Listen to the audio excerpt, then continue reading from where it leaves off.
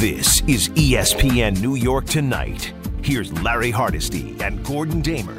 Oh, so much to do. Good thing we got 2 hours to be with you. And, of course, March movie mayhem. Next. At 1-800-919-3776. Also via Twitter at Hardesty ESPN, at Gordon Damer, at ESPN NY, 98_7 FM, along with Will the Thrill and Brian the Brain. We're here until midnight. Then it's Freddie and Fitz on 98.7 ESPN in New York. Gordon, hi. Larry, how we doing, my man? I am doing great, except for a little nervous weekend. Really? Why? Gordon, did you not watch North Carolina in the NCAA? But, I brought this up on Saturday. Larry. Oh, Gordon. I don't know how long you've been a fan of North Carolina. I'm assuming, It's been a while. It's been a while. This is as great a run as they have been on in a very – if they Since go the championship year. Right. If they go on and win a championship, you could make the argument that this might be one of the greatest seasons they've ever had. You knock off Coach K in his final home game at Cameron. You go and you blow. I don't even remember who they were playing in the opening round. And then the second round, what do? Oh, you take out the number one seed who, just so happened to be the defending national champs in Baylor. Yes. This is a pretty – it could always end the next game. I understand that. But and over the last 3 weeks, this is a 3-week span you dream about. You are correct. But the nervousness came when they did a great impersonation of the New York Knicks. There was a bit of a meltdown. I'm not going to tell you there weren't some anxious moments. When Brandy Manick, who had 26 points, Gordon, he was on fire. He was hitting everything. He was unbelievable. And then they couldn't get the ball in bounds. Gordon, they dropped a 25-point. I'm telling you, I'm looking at the Knicks. They dropped a 25-point lead. Nobody could dribble the basketball. The front line was in foul trouble. Nobody could hit free throws. And I'm looking at this, and I'm like, you went from feeling really good and defeating the first, the top seed, as you mentioned, and then all of a sudden you're looking and you're in overtime, and normally the team, you're torn because the team that rallies to take you to overtime, they have all the momentum.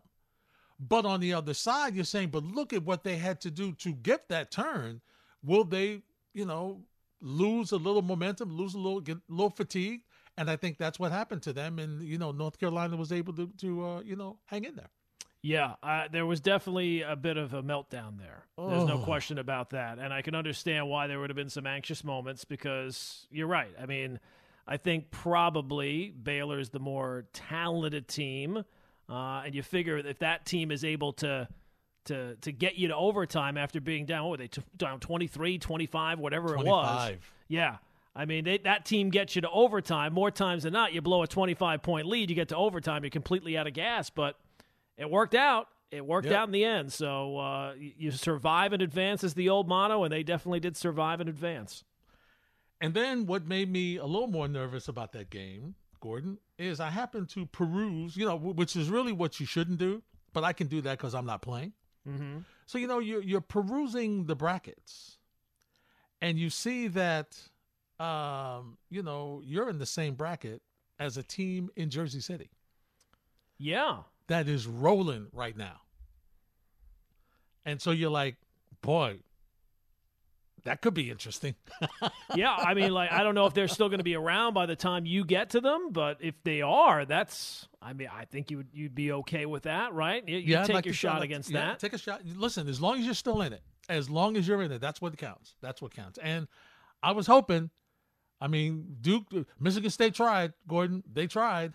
They really tried to eliminate Duke for me. They did their best. They did. But you want to do that yourself. And I thought there was a stretch there with about 5 minutes to go. Duke was down 5, and they looked completely out of gas. I thought they were absolutely done. And from that point on, they brought it up on the broadcast. There has to be a tremendous amount of pressure on those players. Oh, absolutely. That this is Coach K's last game. This could be his last game. This could be it. You can't go out before the Sweet 16 for sure. And every round, we can't go out before the Elite Eight. We can't go out before the Final Four. So there has to be tremendous pressure on those players. And they stepped up, boy. They, the old thing about pressure burst pipes or makes diamonds, they were definitely diamonds yesterday. And what adds to their pressure, Gordon, was the fact that they lost his last game. Oh, absolutely. At the the house that Krzyzewski built. Right. So that adds to it because, I think there's a little, not that there's no pressure, but it's a little less pressure. Now it's like, gosh, we can't lose this one. We already let him down by losing in his last game at home. We gotta get there. We gotta get there. So give them credit. Give the young players credit. Gordon, this has been a very entertaining tournament so far. It really has. Yeah, I think it's been the right amount of upsets and the right amount of chalk. You don't want – I know that the upsets get all the attention, but you don't really want all upsets because then when you get into the later rounds, you want some of those top teams there, right? I mean, it's nice to have a couple of upsets, and St. Peter's has been clearly the story of the tournament so far, not just winning the first game, but then getting another win, right? Like a lot of times you see these teams 15, 14, 13 seeds, they win the one game, and then – the next time out, they're completely outclassed. That has not been them so far. So if you can take down the number 2 team in the region, it would, and now the number 1 team in the region is gone. There's no reason why you can't beat anybody in the region. Absolutely. So St. Peter's will face Purdue in their next matchup, and that's in Philly. And I can imagine there's going to be busloads leaving Jersey City, heading down there to support Shaheen Holloway and those kids at St. Peter's who've done. Listen, Gordon, they are – I said this yesterday. In theory, they are Cinderella, in theory, because of obviously where they were seated. But really, when you watch them play, this is not a team with one person, and if he goes, they all follow him and surround him and add to, what he can do. This is a team that's tough. This is a team that's a little physical, Gordon. This is a team that doesn't, they don't flinch. They don't step back.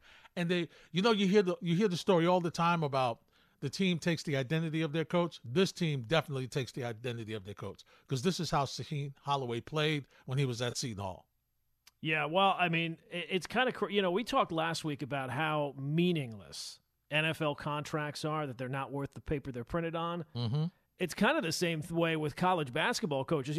For as great of a run as St. Peter's is having, they now know that Shaheen, this is it, right? Like, this is their run with Shaheen Holloway. He's gone after this season. He's going to Seton Hall. So sometimes it's the worst thing to happen to the program that they get one of these miracle wins. Who knows? Maybe they lose in the opening round of Kentucky. Shaheen Holloway's still there, and maybe not. Maybe he would have gone to Seton Hall anyway, but it just seems like a lot of times these coaches and these miracle wins and these incredible runs, Cinderellas go on. It's almost the program has to start over as soon as that run is over. Yeah, and that's the interesting spot here. Also, we were talking about it last night. That's the interesting spot for Holloway, Gordon, because what do? Do you go for the big money? Do you go, well, not big money, but it's more than what you're making at St. Peter's. Okay, do you go for that? All right, is that what you do? Do you take that movement, or do you because this team is so representative of you, do you try to hang in there, right, and hang with these guys? Because there's not I don't see a bunch of one and done guys at St. Peter's here, Gordon. This is not what they are. So, from a coaching standpoint, when you start to fall in love with a group of guys or gals, whoever the team you're coaching, and you have that opportunity, it's a tough choice sometimes to leave them right at the start because you're building something here. You would think it would be difficult, right? I mean, because they're not just players, they're not just chess pieces, they're people, and the amount of time you're around them and nurture them and live in their lives, they're part of your life. So I would think it's a difficult thing, and I would think it would be more difficult if it was some school that came knocking on his door that he didn't have a relationship with already. I think the fact that he's, he was at Seton Hall, I think that's probably going to be a done deal, but we shall see. Stranger things have happened, right? Absolutely. I'd be really interested to see what happens there, because, we already have one coach leaving that has gone to Maryland and Kevin Willard. And Kevin Willard. So, we'll see. We'll see what's going to happen. It definitely seemed like, that makes a whole lot more sense when you see the performance that Seton Hall put up in that one game. Boy, that was a complete mail-in, and you wonder if the team knew that was what's going on and there was a distraction there that they just never overcame. And what does that possibly do to St. Peter's? Does that affect them now with all this conversation, about, hey, you know what, he could be leaving or he could be going out, how does that affect them going forward? It's going to be interesting to see. Yeah, he's done a far better job with St. Peter's than Seton Hall did with Kevin Wheeler. That's for sure. There's no question about it. I'm not sure. Wear and tear of the season, from game to game or whatever it is. So I'm not really sure. Like you said, usually we're a high energy team, but for some reason we weren't today. Julius Randle, after last night's Knicks loss at the Garden, 108-93 to the Utah Jazz, who got back on the winning track, who lost tonight against Brooklyn as Kevin Durant went wild. You're listening to ESPN New York Tonight here on 98.7 ESPN, Hardesty and Damer. And Gordon, I heard Barton Hahn today, and Allen said it is clear that Julius Randle needs to go to the front office and say he wants to leave New York. Yesterday after the loss, everybody was going through the tunnel, slapping hands with the fans, their hands up, slapping with the fans. He went with his hands down. Made the comment after the game of the situation with him and Rudy Gobert, saying it wasn't nothing between him and Gobert. It was simply he was upset at an official's call during the game, when we clearly saw that Gobert got him, he got Gobert back, and, he had an issue and they had to be separated at the end.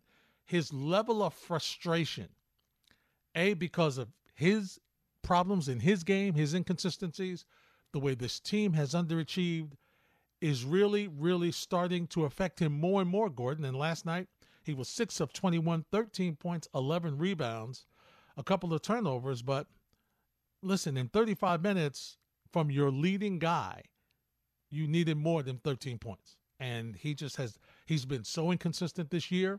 And he has not been able to control his emotions whatsoever, Gordon. And I'm telling you, he's making it harder and harder, for the team to figure out whether we should keep him or what are we going to do. Yeah, I wonder if there's something going on that nobody's reported or something. You know what I mean? Like something's going on, maybe personally. I don't know. But just in terms of his performance overall, 2020 was the outlier. He had an outlier season. This year has been much closer to who he is as a player.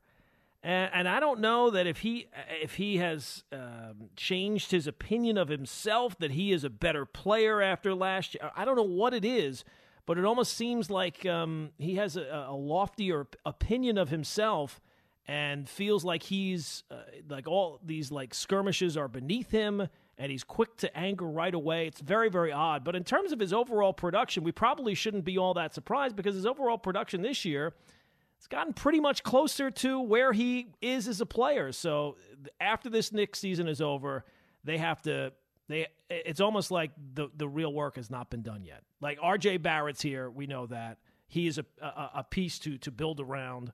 But everything other than that, it's like completely up in the air. And I didn't think that was possible after last season, that there would be no carryover.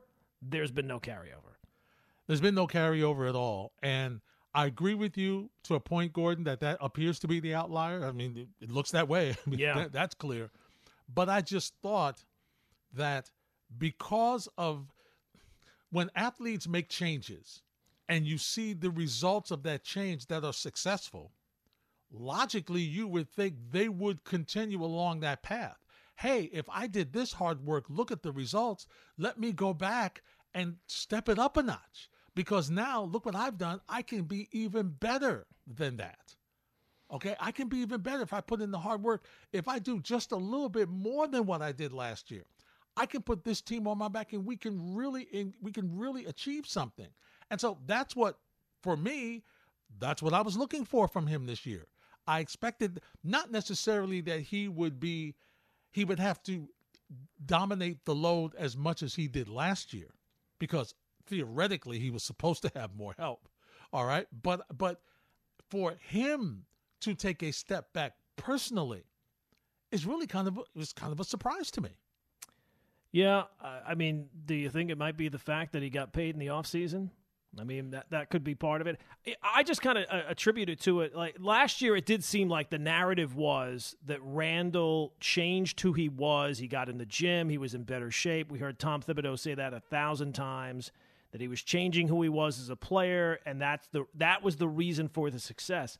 I think if he did not have some sort of drop-off in his training or anything like that, I think last year was just – he lived on hitting difficult shots and making difficult shots.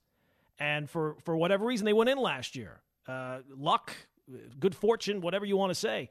This year, he's taking a lot of the same shots, and they're just not going in because they're difficult shots. So I just think that this is – I mean, remember year one, how frustrated we were with Julius Randle on a night-in, night-out basis. People would call up – and I think we could take a line of people who are willing to drive him to the airport to get him out of town. And then last year, everything turned around.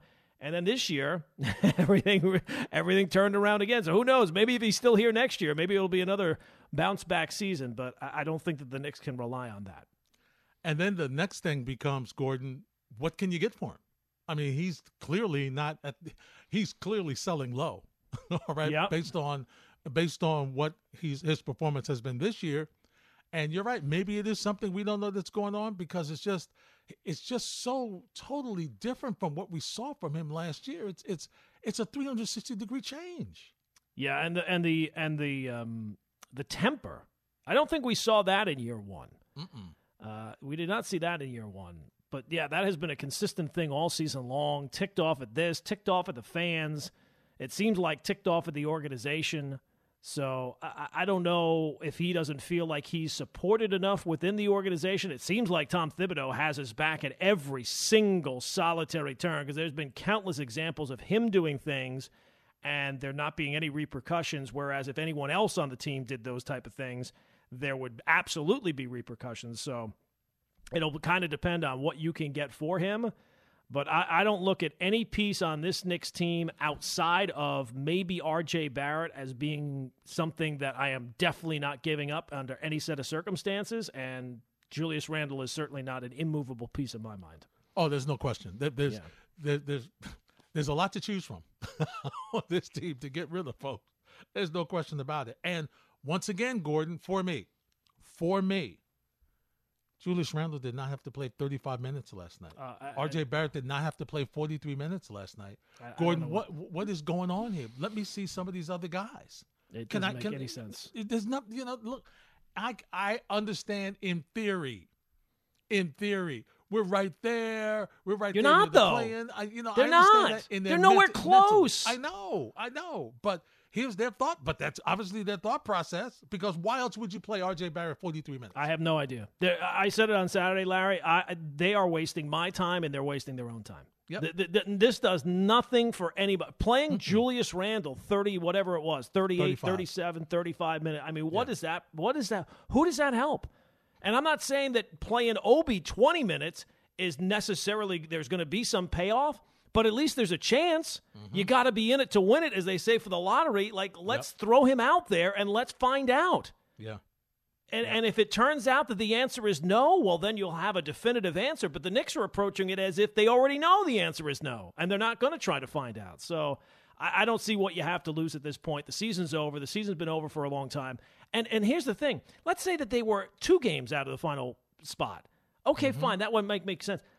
They would get into the play-in and get destroyed. They're not as good as the teams in the play-in. That's right. They aren't. And it's not close. It's not close. They were the 4 seed last year and got completely exposed. And that was when they were playing well. They haven't played well this season in months. Yep. You're right. I mean, when were they last at 500? It was a long time ago. Yeah. Opening night? It's been a while. Maybe that was it. And here's the other thing. For those of us who are looking at Mitchell Robinson and saying, you know what? They have a decision to make. Here's the problem I have with him, and we saw it last night. Gordon, he has had some very impressive performances over the past couple weeks. I give him credit. Double digits in points, double digits in rebounding, a beast off the offensive glass. A beast. But last night against Rudy Gobert, he gives me 4 points and 3 rebounds in 26 minutes. I got to look at that, Gordon. That has to weigh in. I know he's not facing Rudy Gobert every night, but this is one of the class big men in the game.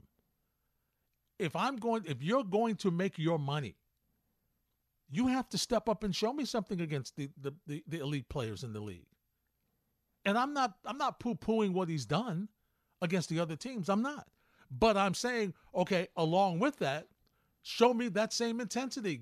Give him a battle. You don't have to prove that you're better than he is. But Gordon, can I get the same close to double digits, at least rebounds? Okay, you don't score. All right. Can I get the rebounding? I didn't even get that last night. And so not a lot of production there. That's my concern about him. So in a lot of ways, I know he's a free agent. I know that he's going to, with the right maybe of the coaching and, aside from the issues of him staying healthy, maybe he'll go do better somewhere else. But I got to be honest with you, Gordon. I'm ready to attach my wagon to Jericho Sims. Give me Jericho Sims. Give me maybe another backup center or something like that, or I get one in the draft or whatever, and I'm ready to move on from that standpoint right now. Yeah, look, I think that they'll probably try to find some sort of middle ground where they'll pay him and keep him, but make it some sort of deal where it's flexible that when the time comes, they can also move him. So I don't think he's going to cash in like maybe some teams if he hit free agency, but I just looked it up. The last time the Knicks were over 500 was November 30th. They were 11-10. Their longest winning streak of the season, I believe, is 3 in a row. Wow. 3 wins in a row. Yeah, it's scary. The season has been over for a very long time. And you know me, Larry. We were optimistic. We were. When people were calling up saying it's over, they're not going anywhere. He said, you know what, let's give it some more time. They look at what they did last year. We gave them every excuse in the world. And at the end of the day, they're just not that good a team. This is far closer to the team that they are than last year's team. And to prove it, the front office knows it. That's why they didn't try to do anything fantastic at the trade deadline. Right. They're not a piece away. Because they knew. Yeah. We got to go back to the drawing board. What we tried didn't work. And they understood that. And I credit them for at least pivoting midstream. I do. In the end, the Minnesota Twins, who had freed up some money by trading Josh Donaldson to the Yankees, turned around and used it to fill their shortstop hole with Carlos Correa. Finished in 5th in the AL MVP race last season, is a World Series champion. And the question at this point is just how long is he going to be in Minnesota, because he does have opt-outs after those first 2 seasons of the 3-year contract. It's all over ESPN Radio. Hardesty and Damer till midnight on 98.7 ESPN, 1-800-919-3776. I feel like Jeff was rubbing it in Yankee fans' faces there, like he's a World Series champion. He's yes, we're aware, Jeff. Thank you. So, Gordon, I wanted to give you the floor to express your frustration even further, because after this happened, then I heard, well, they got to get Story. They got to get Trevor Story. You got to bring Trevor Story here. And then not only don't they get him, he goes somewhere where I'm sure they are not happy that he went. Yeah, no, I mean, it's just another log on the fire that is the Yankee offseason, which has been incredibly disappointing. We thought that after the way last season ended, that there would be some sort of response. And I got to be honest with you, the moves have been either puzzling or just outright disappointing. The Yankees are going to lead the American League in question marks heading into the season, and that's great. Every team has a question mark or two. The Yankees seem to have them everywhere. They seem to have them at just about every single position. So, and the moves that have been made, they decided to, improve offensively at third base, but in the process, bring in a 36-year-old third baseman who has had some health issues. They now have non-run producers at both shortstop and catcher. You have to hope that Gleyber Torres gets back to Gleyber Torres of 3 years ago now. And it's very disappointing. And look, I was not a big fan of going out and signing Trevor Story. I didn't see what the terms were, but I heard it was a long-term deal for him with Boston. I look at his splits away from Coors Field and at Coors Field. He's a completely different player. But to me, Brian Cashman generally has not always made the popular move, but he has generally gone about it and tried to approach things and making smart moves.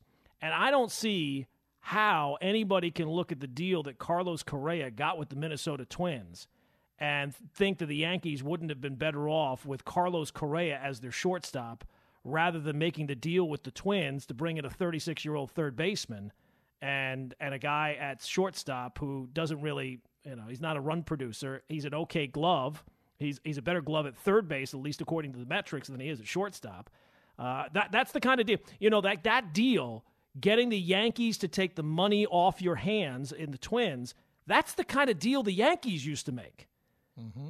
And to see another team, I like it better when I'm reaping far more than I'm sowing. I don't like it when it's on me. I like it when it's the other way around. So I thought it was a home run of a deal for the Minnesota Twins. I'm sure he's only going to be in Minnesota 1 year, assuming he stays healthy. And even if he doesn't stay healthy, I think he'll probably still opt out. But, very disappointing that the Yankees are not able to do that. And listening to Michael Kay, it wasn't like they lost out. It wasn't like they got a better deal. It was that the Yankees didn't have really any interest.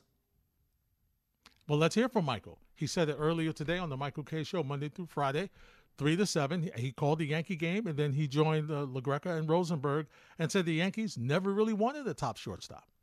I'm going to tell you this, everybody, and I don't think this is what people want to hear. The Yankees didn't get beaten out on any of these guys. They didn't want them. No team could say, we are not interested in that player. It's against the basic agreement, because if the Yankees say, we're out, we don't want Correa, that affects Correa's market. So the Yankees have to sit back when they are rumored to be in on this guy, and they can't say, no, we're not. I don't think they were in on any of them. No. They love the shortstops they have in their system, and they feel that Kiner-Falefa is going to be just fine at shortstop, really good defensively. He'll pick up base hits. He can run. He's got stolen bases, whatever the case may be. I don't think that they were in on Correa. They weren't in on Story. They were never in on Seager. None of them. They were never in on any of them. So if you want to be mad that they weren't, that's cool. But I would ask you guys this. Don't think that they got beaten out on these guys. They didn't want them. Okay. I would prefer they got beaten out. I would prefer they got beaten out. You didn't have any interest in a 27-year-old defensive wizard at shortstop who is a postseason performer. I would much rather have it the other way, Larry. I hear what you're saying, and I agree with you. But let's look at it this way. Not only did you not have interest in him, you didn't bring anybody else here who could do anything for you. So that makes it worse. See, if you had made another move, and listen, Donaldson, we'll see what happens. We know he's a veteran guy. He gives you numbers, blah, blah, blah. But there's not a splash hit here. And normally that's what we expect from the Yankees. So for you to not give me a splash hit and also not bring me a top shortstop, I got to look at this and I'm like, what the heck is going on here? Are we under financial constraints again? Is this a scenario where you're saying, look how much money we've spent. I'm not spending another dime. These guys have got to produce. And what does that mean? That means Stanton's got to be better than he was last year. Judge has got to be better than he was last year. You mentioned Glaber's got to be better than he was last year. Can Hicks stay in the lineup and give you something better than he has since the last time he was in the lineup? If you're banking on these guys who have not been able to stay healthy and produce together since they've been on the team together, that's a big ask, Gordon. It's a big ask. Yeah, and the reason why they were not interested was clearly because it went – see, the Correa one, it doesn't even make sense from a financial aspect because if you had not made the Donaldson move, you could have just taken that money pretty much and just signed Correa. Mm-hmm. Now, I know that there'll be the aspect of, Correa was the face of the Astros, and he's the cheating scandal, and Judge has been very, very vocal about everything that went on, and you're looking to sign him to a contract. Well, a couple of things. We see players put grievances aside. We see it with the Yankees. Josh Donaldson and Garrett Cole don't really like each other. Mm-hmm. But yet they're on the record as saying, well, we'll put it aside and do what's best for the team. We've seen that 1,000 times. And the idea that fans wouldn't wouldn't accept Carlos Correa or anything like that. When was the last time Brian Cashman made any moves with the Yankee fan base in mind? And I'm not saying that he should, but that's not. I mean, we've been crying out for them to be more left-handed. We've been crying out for a second star, like a number 2 ace and all these type of move after move after move. And I'm not saying that you should ever listen to the fans if you're the GM, but I don't want to hear that that's the reason why they didn't go after him either. It's clearly that Brian Cashman has put together a team with a payroll that is so high that they don't have any wiggle room because he's done a poor job putting together the team. Joe Sherman has a new article that he's just put up on the New York Post website about them possibly signing Judge to an extension. And he prefaces it by saying, they weren't interested in Correa or Freddie Freeman for several reasons, never warmed to that idea, concerned about 4 huge multi-year contracts on the books that would take players well into their 30s. It looks like other than Cole and Stanton, it's going to be Aaron Judge. Now, the question's going to be, how much is it? 1-year deal. MLB trade rumors peg Judge at $17.1 million for this year. And obviously, once again, this is part of Joel Sherman's story. And he says you can expect his reps to ask substantially more than that, more than $17.1 million for a year. So are you saying, my interpretation, okay, and I don't know if it's going to be done tomorrow or whether it's going to be done before the season opener, April 7th, I don't know. But are we saying that that's the reason why we're not trying to go out and sign other folks, because we're trying to save this money for Aaron Judge to figure out what we're going to do with him? I mean, Gordon, aren't we going to wait and see if he has the type of year that he had last year from an availability standpoint before we make that move? Apparently not. No. The answer is nope. If this is to believe, look, it's a negotiation, so I'm sure that the Yankees could come up with a number in their mind that doesn't match what Judge's number is in his mind. But it seems like the Yankees' intent is, if they can get him signed to a contract before this season, and that's the timeline that Judge has put on it, he doesn't want to hear about it after opening day. It seems like the Yankees have made up their mind that this is a guy that they want to sign long-term. And I'll be honest with you, I don't really care what the per year is. It's more about, I think, the years. Mm-hmm. So we'll see what but I mean, he's going to be looking for, I'm sure he's going to be looking in the 30, 35 million a year range. So what is that? DJ had a 6-year, $90 million. That's not going to do it, huh? No, I would not think. I mean, he's the face of the Yankees, Aaron Judge. I mean, he's the de facto captain of the team, pretty much.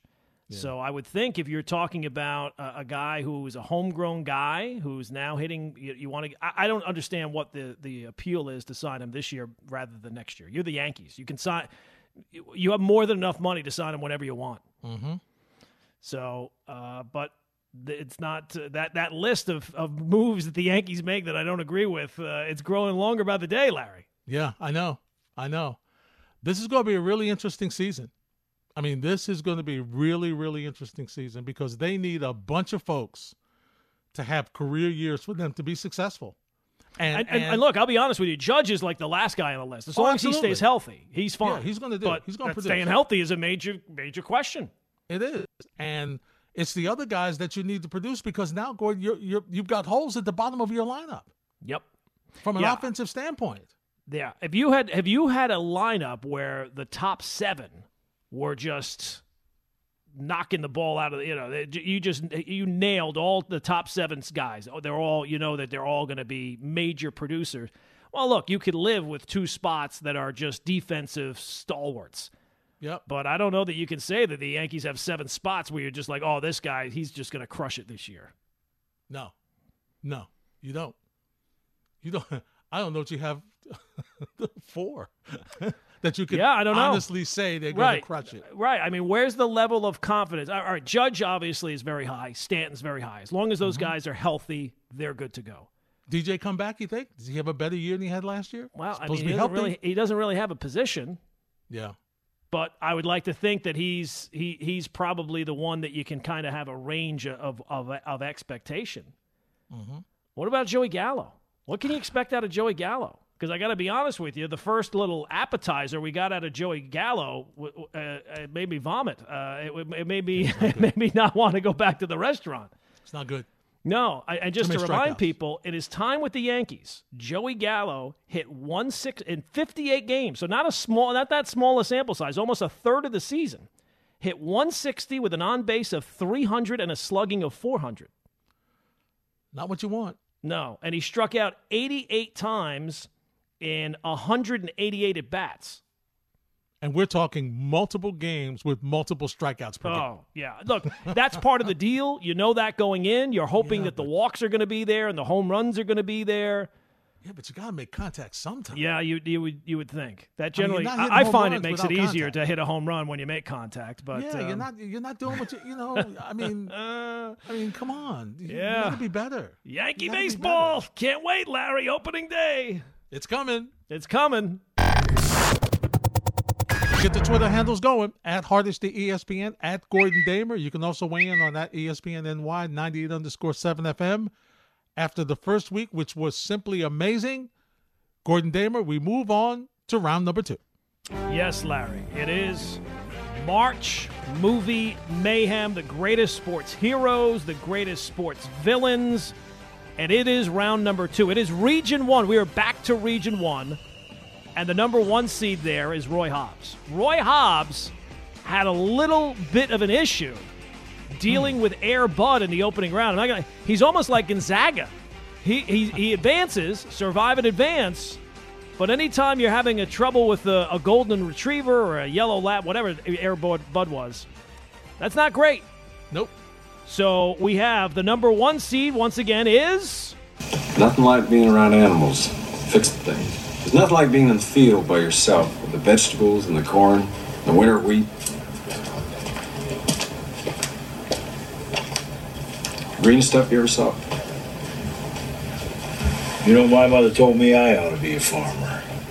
My dad wanted me to be a baseball player. Well, you're better than anyone I ever had. I believe in that movie, Wilford Brimley was like a year older than Robert Redford. I have to check. I'll check during the break, but they were roughly the same age. Sure didn't look the same. Yeah, no, they didn't. That's for sure. But yes, Roy Hobbs, the number 1 seed in Region number 1. He will now be going up after disposing of Air Bud.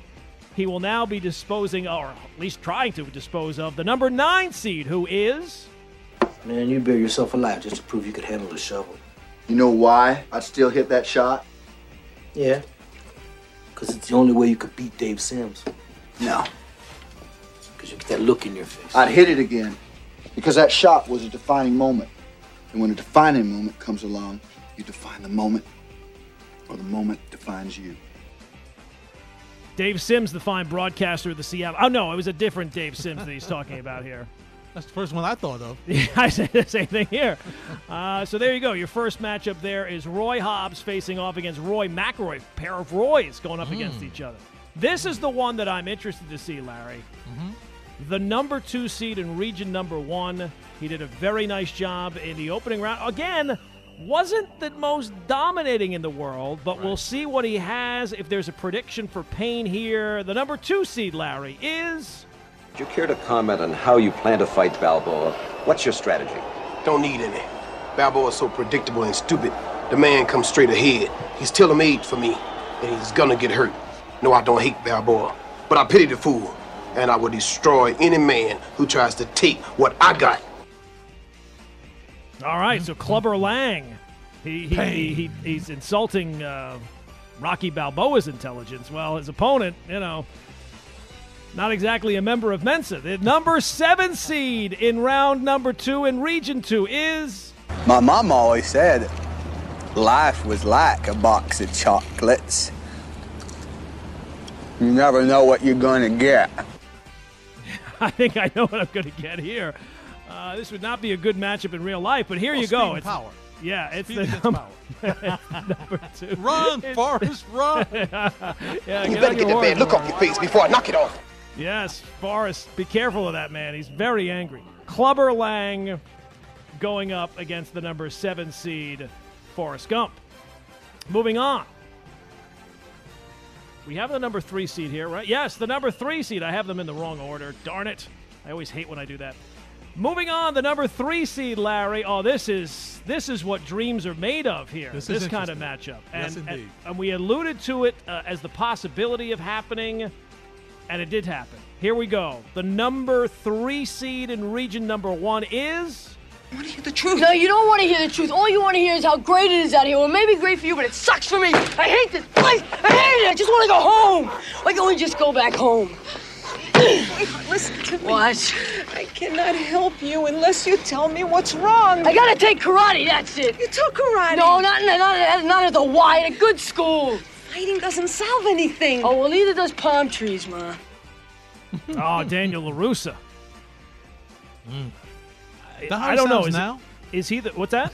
Is that how he sounds now? No, I think that he's gone through some changes. Just a few. Yes. So he is the number 3 seed, and this is awkward. I don't know any other way to put it. It is. But he will have to face... They didn't come up with this in one of these movies, I'm surprised. But his opponent is the number 6 seed. He is... You remember a lesson about balance? Yeah. A lesson not just karate only. Lesson for whole life. Whole life have a balance. Everything be better. Understand?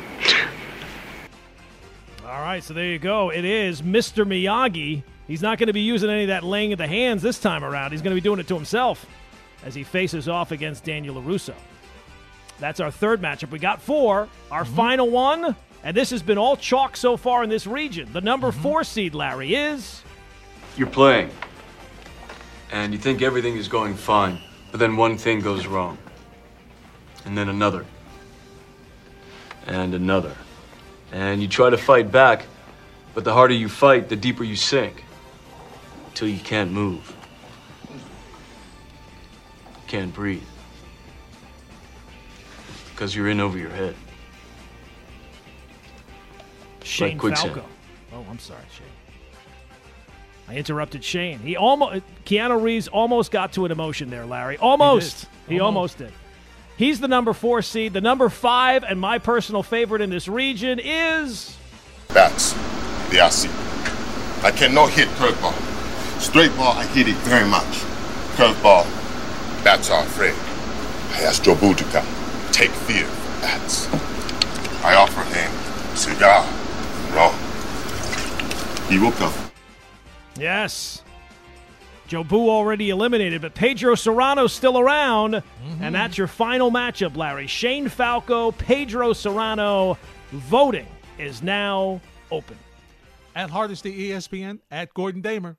Register your votes now in the March Movie Mayhem. Oh, some interesting matchups.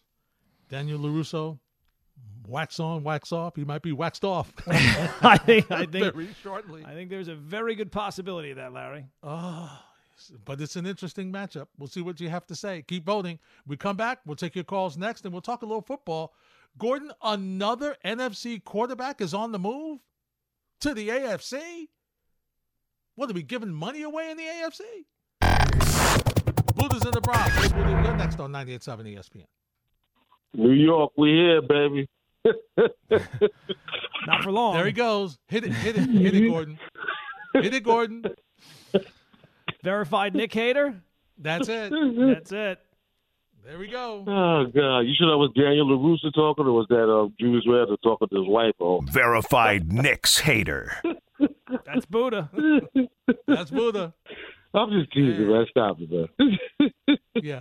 We know. He enjoys it too much, you know? Like, he can't even stop himself. Did you see James Harden last night? I did, but I wasn't going to bring it up. I got to have something to laugh at. Yes. Well, did you laugh at him last night? Laugh is not the word, man. I'm already sick of him and his receiver line. Please. I told y'all about that dude. I told y'all about it. You did. Anyway, don't even get me. No. Let's stay off course. You watch all them quarterbacks moving around, man. You want to say to Jimmy G, like, listen, you need to mend them fences with Tom Brady and Guerrero and get some of that PED-laced avocado ice cream. Because he got that Anthony Davis body. I mean, if he wouldn't be hurt, he would have been – listen, he would have got on a good team too.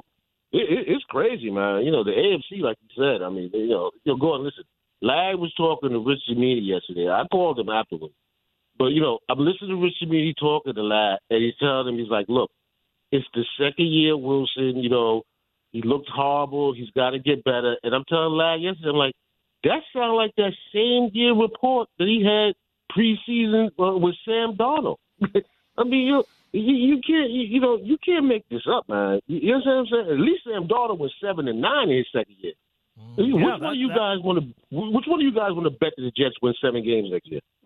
Not me. What you want to bet on that? Not me. I got to take a look at their schedule, but yeah. Listen, Gordon, here's all you need to know. They're facing 7 of the top quarterbacks, including Russell Wilson. They got Josh Allen twice. It's not going to be good. It's not going to be good. They've got not at all. They've got a long road now. No matter what they do as free agency or who they draft, they may be better and still have a bad record. Also Gordon Unk said, he wouldn't necessarily just hand Wilson the job. I mean, obviously that is what they're doing. I mean, but, then they started talking about how Joe Flacco was coming back and they really like him. I mean, couldn't they have tried like a Mariota or a Bridgewater? I mean, do we really need another year Joe Flacco? I just don't understand. Do they really like their fan base? I mean, what is it that they're trying to do there, man? I mean, it is unbelievable, man. God bless Salah. I mean, I hope that they come up with some monumental change on defense. We don't need any more coaches getting DUIs and this other nonsense that's going on. I would have fired Albrecht straight up and down. I would have made him the sacrificial lamb. I don't know what – listen, there's a point where you're a nice guy and it helps and it changes the culture. But if the culture doesn't change in terms of wins or losses in the field, nice guys finish last, man. I really hope that he goes at least go down fighting like the coach that you used to see on the sidelines on the 49ers. He's like there's nothing like that, man. It's like they sucked the life out of his body already here. Lastly, man, with the March Madness, real quick though, listen, I think that winner of the Arizona Houston is pretty much like, to me, it looks like the best team that's going to win this whole thing. I might be wrong. That Duke Texas Tech is a pick'em.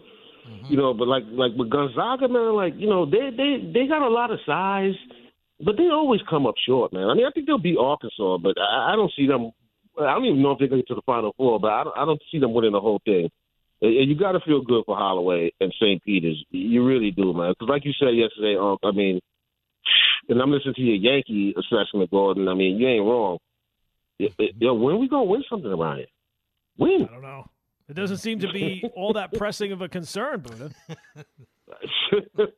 These are not the moves of somebody who's like, man, we got to win. We got to win this year. We got to finally get over the top. This is not over the top kind of moves. Yeah, I love Hal Steinbrenner. I mean, I don't even love him. Let me stop lying. But the whole thing is a lot of times when you want to pass something down to your children, man, I done told you this 1,000 times, man. I mean, it's from the bottom of my heart. A lot of times you need that daughter. The Suns, man, they got their own plan that they want to run. You saw what happened out there with the Lakers. The Sun was, listen, daughter had to come in and take it over. Somebody got to come in there level-headed. I mean, oh, my God. The Yankees, listen, the Mets have passed them. The Mets have passed them. You watch and see. You watch and see. This is a disaster.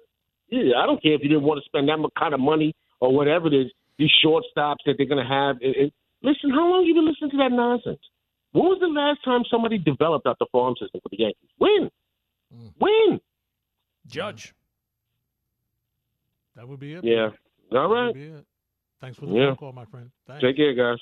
And that's the frustrating thing. If you're a Yankee fan right now, that's what you're looking at. You're looking at where I'm not getting homegrown talent. I'm not getting free agent talent. I need more. And, right now Steinbrenner is just like, hey, let me see. I've invested money here. Let's see what's going on. And that's what's happened. It's very clear. And it feels like with Brian Cashman, there's a lot of we know better, right? There's a sense of we know what we're doing. We've been through this before. We like who we got. We're going to put together a team. Just you wait and see. The problem is that a lot of the complaints about the Yankees over since 2017, 2018 have proven to be right. So it's kind of hard to trust that all of a sudden this is the time. I will say this. If it turns out the Yankees win the American League East and go deep into the playoffs and go back to the World Series, I'll be the first person to say I was wrong. Boy, that feels like a real long shot right now, considering the other teams in the American League. It's true. And just the recent history, right? The other teams have been better. It's not like a fluky thing. The Astros have been run better. The Rays have been run better. The Red Sox have been better. Yeah. It's not really all that debatable. The moves that those teams have made have worked out for the most part. And the moves that you guys have made, either because of injury or whatever, it just hasn't worked out. And it's frustrating. It's got to be. And just to get back to Buddha's point about the Zach Wilson and the quarterbacks in the AFC, I don't even take it as this year. I think the Jets realize that this regime is going to sink or swim with Zach Wilson, and they're not going to provide any competition because they view him as their franchise quarterback come hell or high water. And if he's not, they won't have to deal with it because they're not going to be here. But you just take a look at now the AFC, even with the extra playoff spot. The quarterbacks that you are hoping that Zach Wilson is going to find himself in the range of Burrow and Allen and Watson and Mahomes and Herbert and Wilson. I mean, really is a murderer's row. And who knows, maybe Aaron Rodgers is going to get ticked off next week and he's going to force his way somewhere in the AFC. You're right. The drama queen. You never know. But Matt Ryan now to the Colts? Right, yeah. I mean, I don't know what he has left, Gordon. Yeah, I don't think he has much left. He has not played well in Atlanta. There's no question about it. But, listen, a better offensive line, he might be able to do something. Yeah, I mean, the Colts have really been hamstrung because they're still picking up the pieces of Andrew Luck. Yep. I mean, ever since Andrew Luck bailed on them, they've done a halfway decent job. They've not fallen completely apart. And they're in the right division, right? Because the Jaguars are still there. The Texans are clearly rebuilding. Titans might be, they're generally pretty good. But, I mean, it's going to be tough to find a playoff spot here anytime soon, it feels like, with some of the quarterbacks that you have now in this division, or in this conference. That's right. And we still got a shot, where is Baker Mayfield going to go? I don't know that he's probably going to the NFC. If he's smart, he goes to the NFC. But where? Who's the team that's looking for a quarterback now? Out in Seattle, maybe. That conference is pretty difficult. It is. Famous Jameis Winston is back in with the Saints, right? So I don't know. And Jimmy G, what is Jimmy G going to do? Yeah, I don't know. I don't know what teams are still really looking for a quarterback. It seems like the carousel has spun pretty well here for a while, and now it's kind of stopped. Yeah. So I think some teams. I look at Washington with Carson Wentz. I don't really love that move, but they've made a move. Mm-hmm. So they're not going to be making that move. So I kind of laugh when Baker Mayfield, the story came out a couple of days ago, Baker Mayfield has requested a trade. Has anybody requested a trade for Baker Mayfield? That's the real question. No. Nope. Not at all. Could Atlanta a trade for him? Does that make any sense? I'm not in love with it. I gotta tell you that. That doesn't exactly. Carolina? Then they can have the first and the third pick in that draft? Yeah. Between Baker Mayfield and Sam Darnold, let them battle it out? Mm-hmm. It's not. I mean, it's like musical chairs, and all the spots have been selected. Where else are you going? Mariota's in Atlanta. Oh, right. That's right. Mariota's in Atlanta. Right. So that cross that off. Right. Exactly. Yep. It almost seems like he might just be forced to accept like a backup role. Mm-hmm. That's right. Like you said, unless, they want to throw some more money down there in good old Carolina. Boy, I mean, has any organization screwed up quarterback more than they? I mean, they have made it clear that they want, and the story that came out over the weekend about Watson was their hang-up was they didn't want to guarantee years 3 and 4 fully of Watson. Boy, that's a weird place to draw the line, is it not? Yeah, it is. Like with all the things going on. Well, we'll do this, we'll do that, we'll deal with the PR hit, we'll trade away the draft pick. But years 3 and 4, we won't fully. That's a bridge too far. I mean, are they really dealing with the PR hit? I mean, how many press releases have they put out in Cleveland? What, 5 or 6? Yeah. I mean, already 5 or 6, which tells you what they're hearing. Already, it tells you what they're hearing. And I was listening to Carlin, who was on Infogrini today, and I'm sorry I can't think of the co-host name that was with him, but they were talking about it, and they played a couple of cuts from fans from our Cleveland affiliate, and most of them were pretty positive because they came from, and those 3. They came from the attitude of, okay, they came from the attitude of paying fans, Gordon. We're not happy with it. We got some issues with it. But you know what? At least we got a quarterback that can play. Right. I mean. And that's how they look at it. Yeah. The Browns have been looking to solve that position since they rejoined the NFL, really. Mm-hmm. And they thought it was Baker Mayfield. They thought it was a lot of people. I mean, the list of quarterback, it's not from a lack of trying to find a quarterback. They just have not been able to find one. So now they got their guy. To me, the most glaring thing of this was not the Browns fans. Obviously, you're a fan of a team. You'll deal with whatever. Hold your nose. Right. You'll hold your nose. Hold your nose and applaud for your team. I just couldn't get over, and maybe it's shame on me, that these teams were groveling. Mm-hmm. To the extent that there was no line that they would not. I mean, the Browns, there was no line that they would not cross. And I know it's not the first example. It's certainly not going to be the last example of it. But I don't think I think it will be a while before there's a better example of it. I mean, these teams, it was like the NFL's Bachelor. Yeah. They were fighting for the rose, man, and they didn't care what they had to do to get it. A lot of bad quarterbacks in the National Football League. But yet they can't find a place for Baker Mayfield. Well, like I said, a lot of bad.